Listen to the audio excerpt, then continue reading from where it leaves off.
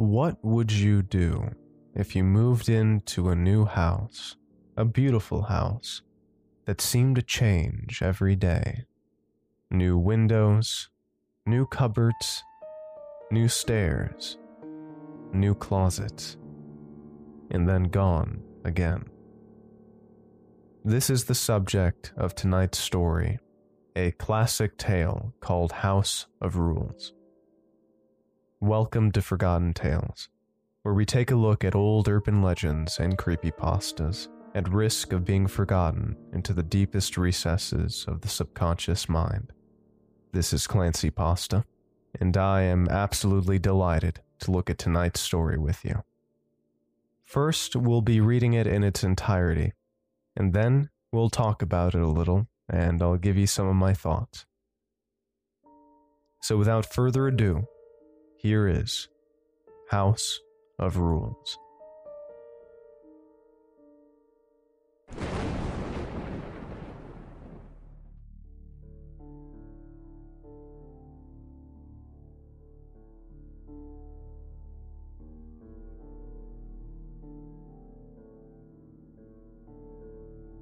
I live in a house of rules. I should explain. I moved here 3 months ago, flat number 27. The flat was a repossession. I never met the previous owner, and to date know him only from the post I receive in his name. I could make up stories of him vanishing or his screams being heard in the darkness one night. I could make exaggerated claims about all of this, but this is not a work of fiction, nor is it written to entertain. I had just got a new job, a promotion I had waited years for. This was meant to be the next step to greater things, but I needed to move quickly to save on the long drive each day. When I found this place, I was overjoyed. It was well located, within my price range, and, apart from being extremely run down and dirty, had so much potential. It's a duplex apartment with a guest room and a spare bathroom on the ground floor, and a dressing room and several storage rooms on the top floor. The purchase was a complicated one, due in part to poor record keeping and the loss of deeds and plans of the house. What should have taken a month from start to finish took 4 times as long. Because of the length of time, I took several viewings, and each time was amazed by windows and cupboards that I could not recall from previous visits. Rooms seemed bigger and lighter, more inviting. Even the estate agent was baffled that her property listing documents were constantly wrong. The neighbors in the block of flats are a strange lot. They don't talk. They keep to routines you can set a clock by. When I first moved in, I tried to invite them to a housewarming, so desperate was I to meet new people. Not one of them came. They get in at the same time every day and never leave the house. I never hear them moving around at night. One of them, a nervous man from upstairs who constantly fidgets and glances around, apologized afterward. He explained his lack of attendance was simply that he wasn't allowed to. At the time, I presumed he meant his wife, but now I'm not so certain. As he was the only one I'd got to know since the move, I did my best to become friendly, and even felt like I was making headway. Then I made the mistake about asking about the previous owner, to which he made an awkward and short response before making his excuse. I have not seen or heard from him since. The rules, as I came to understand them, became apparent over time. The first was sleeping only in my bedroom. I only slept once in the lounge on purpose, dozing on the sofa until I woke up to my arm trapped between the sofa and the wall. A wall that was several feet away from the sofa when I closed my eyes a few hours earlier. I was overcome with a feeling, a very familiar feeling, that I was somewhere I shouldn't be. This feeling wouldn't leave me until I hurriedly stumbled up to my bed, where I only felt truly safe when I hid under the blankets like a scared child. I only fell asleep once more in the lounge after that, by accident. I was woken once again with a feeling that I should leave, that it would be unsafe to stay, and that I should not be there. This time, however, a sweater I had left across the room on a radiator was tied around my neck and pulled tightly enough to leave a striking mark on my throat. The rule of sleeping only in my bedroom stands alongside others, countless others. I learned that I should clean up my dishes immediately when I stepped out of the kitchen after depositing my plate and sat down on a safety pin that was jutting out of the back of the sofa. I learned not to take too long showers when the water suddenly turned scaling hot and remained so, no matter how much I desperately tried to turn it off, and then was inexplicably normal temperature when I tried it moments later. I learned that I must hoover and keep the place tidy, that I must not waste electricity, and that no matter what noises I hear at night, I should never, ever explore. Another rule is guests are not welcome. The last time I had a guest, it was a friend who invited themselves by making arguments to come and see me until I relented. How could I not? Despite my concerns that I could not air down for the weekend. I spent the entire time terrified for their safety and pretty much drove them away with my strange behavior accordingly. But there were no events. Such things made me bold and I began to relax. I stayed awake until late, played music at night, and did whatever I wanted, even going as far as feeling like I had triumphed as the house remained meekly quiet. It was almost immediately after they left that I first noticed the headache and nausea, which got worse and worse as the gas leak continued. I only just made it out before I succumbed. I have so many things I could tell you, example after example. I don't know where to begin. I need you to look past your skepticism and see that this is real, that this is more than coincidence. This is more than just child's play haunting. I am not being haunted. I am being ruled. The rules are only a part of it. They are the part I play. The rest is done without me, and not only that, but done around me. The walls shift, doors open some days but won't the next. The number of windows in my bedroom increased one by one over consecutive nights. And then there was only one again.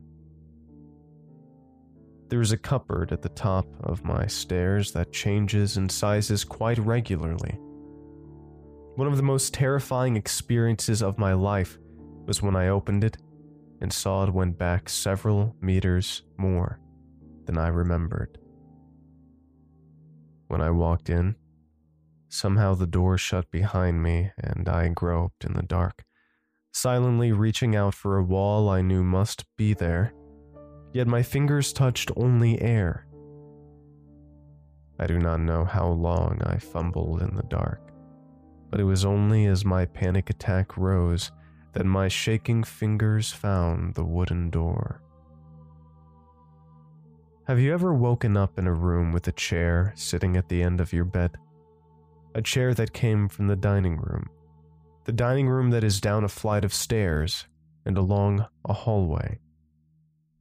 Have you ever walked into a room and seen a storage cupboard that was not there before? Have you ever observed more stairs on a staircase as you go down them than there was when you went up? Have you ever entered a room looking for something, and then when you gave up and left, realized an hour and a half had passed? I have lived all these things, and were I a better, more scientific man, I would have kept a running log of all of it. I would have found proof.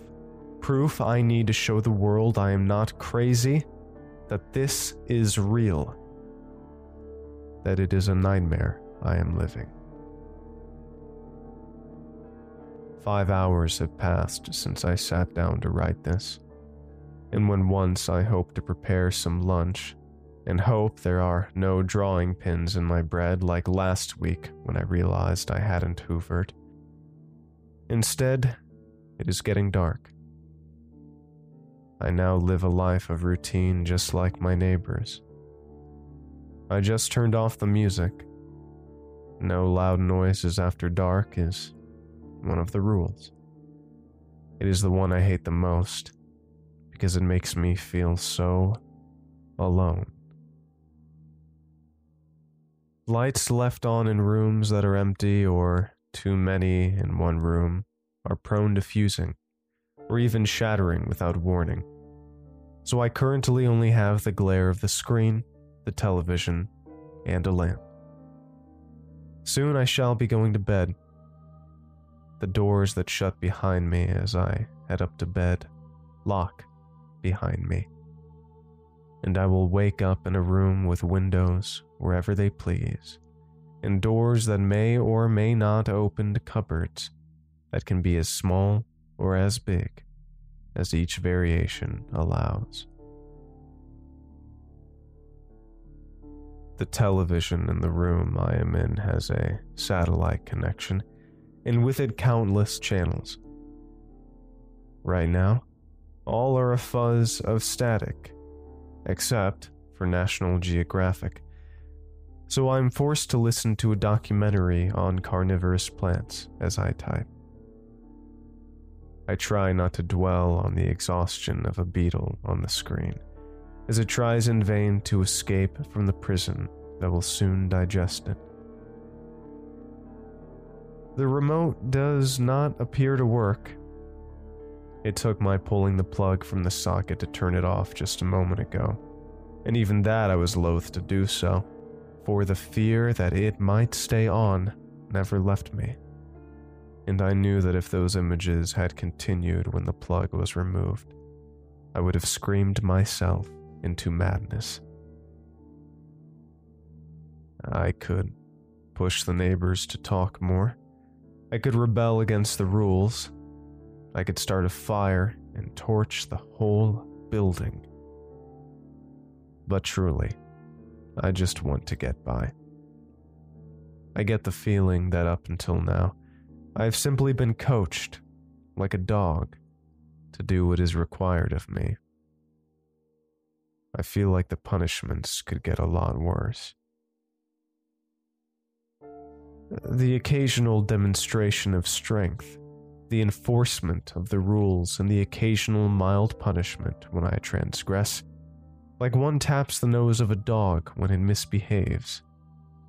That is what I hope for if I can behave. Stepping out of line only causes me harm and fear.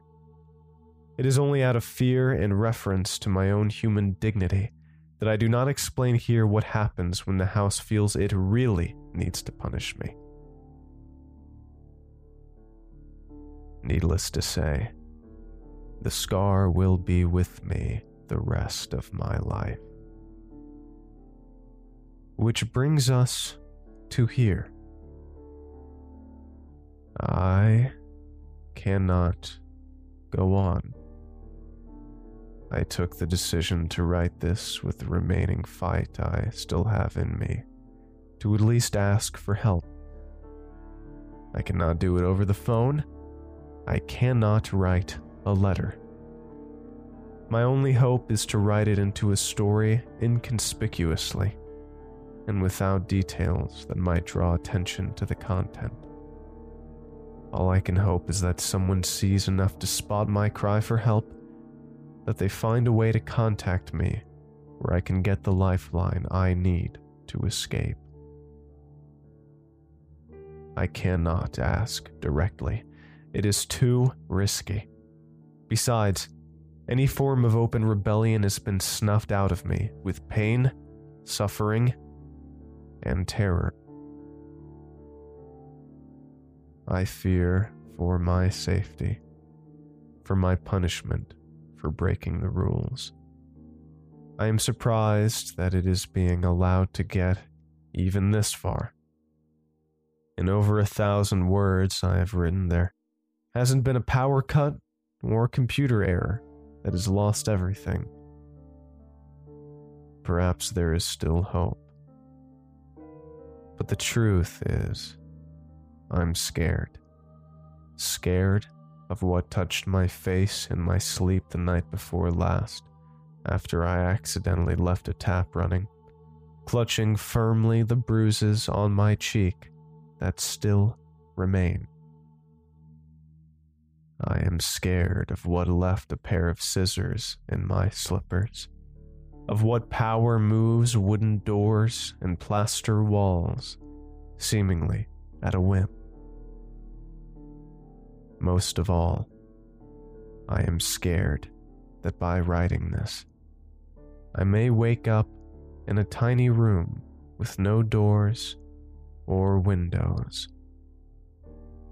A room that grows smaller every time I blink.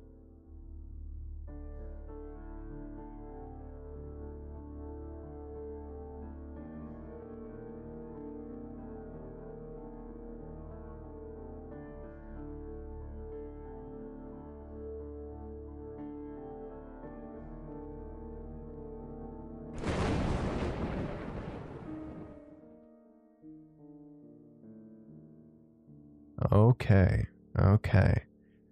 I'll start off right away by saying I really enjoyed that story. And I think it part of it is probably just because the only real character in the entire story is the author.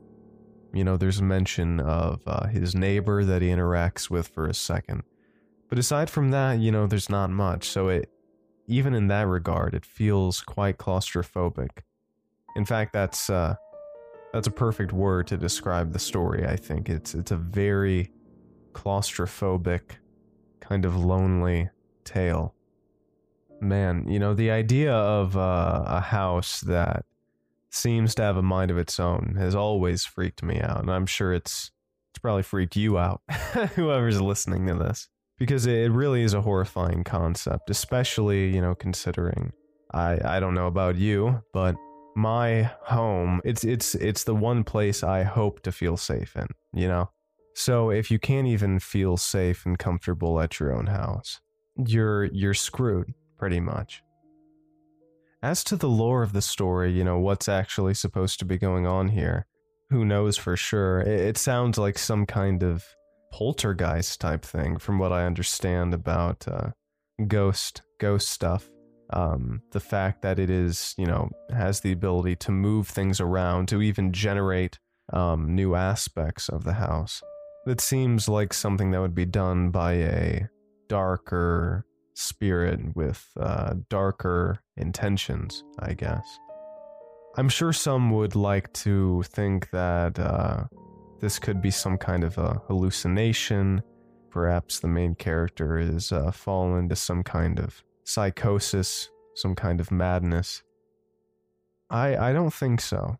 I think the details sound consistent enough as to imply something really happening. Now, I'm not saying that this story is non-fiction. I'm not saying that. It almost definitely is fiction.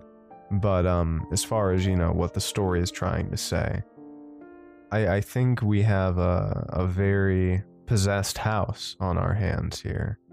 It does make me curious as to, you know, what happened here. It makes me think that either something horrible happened in the house, Perhaps a previous owner a long time before, like decades or more before, befell some tragedy or died in some horrible way and is now haunting the place and is trying to keep their rule over the house and their comfort going, which is why they would, say no music after this time, no yada yada yada. Or, since this seems to be going on with the neighbors' houses as well, what if the entire land, some tragedy happened on that land? Given some of the language that was used, like calling it a flat, I imagine that this is taking place in the UK or at least somewhere in Australia or something like that. But, the thought that came to my mind, if that wasn't the case, if this was taking place somewhere in America, is, perhaps some horrible tragedy happened on that land. Removal of the Native Americans, a genocide of them in that area. It seems possible if we were to assume that this was taking place in America, which I don't think it is. Another option that comes to mind is if the entire neighborhood, him, the main character, and all of the neighbors, if all of their houses were specifically built as like a kind of house, shelter, a home for some darker spirits that, unbeknownst to anyone who is wanting to move in there, actually own and have control of that land and those buildings. And therefore, anyone who wants to move in or does move in, better be following these rules to keep the spirits comfortable, because if not, bad things will happen. Something about that last one I like, but ultimately, your guess is going to be as good as mine. What do you think the story is about? What do you think the lore behind all this? Why is not just the main character's house, but the entire neighborhood apparently under some kind of hardcore poltergeist-ish lockdown? Let me know what you think in the comments below. Now on to the rating. Before I even rate this story, I got a comment or two politely in the last video I uploaded when I covered the story Arizona, saying that they thought, because I gave the story a 3 out of 5 bones, and got a couple comments saying that they thought it probably deserved more like 4 out of 5 bones. And on thinking about it, I kind of want to agree with that, because on thinking about it more, that was a great story. So, is this a technical official revision? I don't know, but I'm just putting that out there. Yeah, 4 out of 5 sounds fine for Arizona. Now on to the story of the night here, House of Rules. I really, really like this one. I love how small it felt. Obviously, I guess because it all takes place inside the house, aside from, a couple anecdotes here and there. It was really nice. I definitely want to give it, I think, a 4 out of 5. I just really enjoyed this one. It actually quite unnerved me, the idea of, walking into a room, walking out, walking back in, and the actual structure has been altered. That's a crazy thought. So yeah, 4 out of 5 bones. Very good story. Original author is unknown. This is definitely quite an urban legend. A great story. I really hope you guys enjoy, and I really want to hear what you thought of it. I want to give a huge thanks to all of my Patreon supporters at patreon.com/clancypasta, where for as little as $1 a month, by the way, you get all of these episodes, but completely ad-free in an audio version. And it's a great way to support the channel as well. But thank you to all of my supporters on Patreon, on YouTube members, and let me know what story, what classic creepypasta tale you'd like me to cover next. I'm definitely open to anything. I want to look into anything, as long as it's old urban legend that's been around for quite a while. Okay, this has been Clancypasta. Please subscribe for more. You can follow me on Instagram at Clancypasta. And I will see you all very, very soon. Thanks for listening again, and have a great night. Cheers.